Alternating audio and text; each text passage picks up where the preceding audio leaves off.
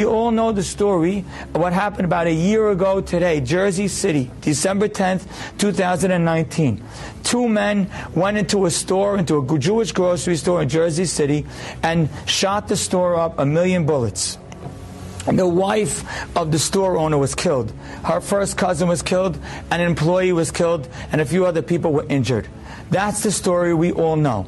From that story, a lot of us started to get extra security at our shuls and our schools.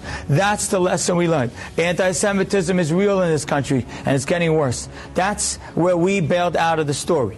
But what most people don't know is here's what happened. At the end of the Shiva, a grocer from Muncie called up this man and said, "We know what happened to your store. We're going to help you." The grocer went through the store and saw that nothing was salvageable.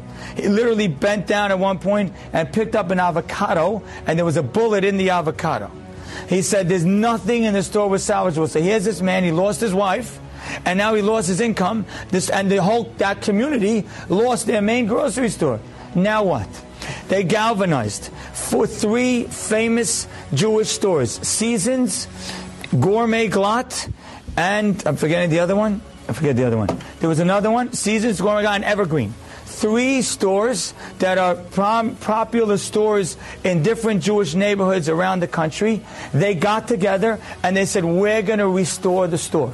These 3 store owners built him a store, got all the produce he needed. Almost $500,000 worth of project.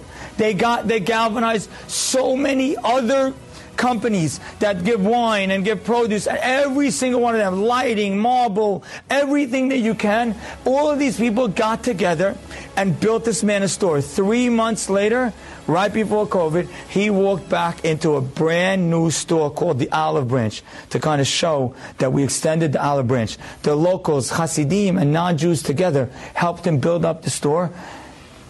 And then one of the men, maybe it was the owner of Evergreen, I forget, he says, if they're 120, God's not going to care that I ran a supermarket and it was a major supermarket. He's not even going to care that I gave out some discount cards.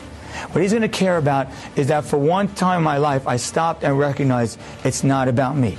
It's about building the other man's store. We need to use life's opportunities to accomplish that.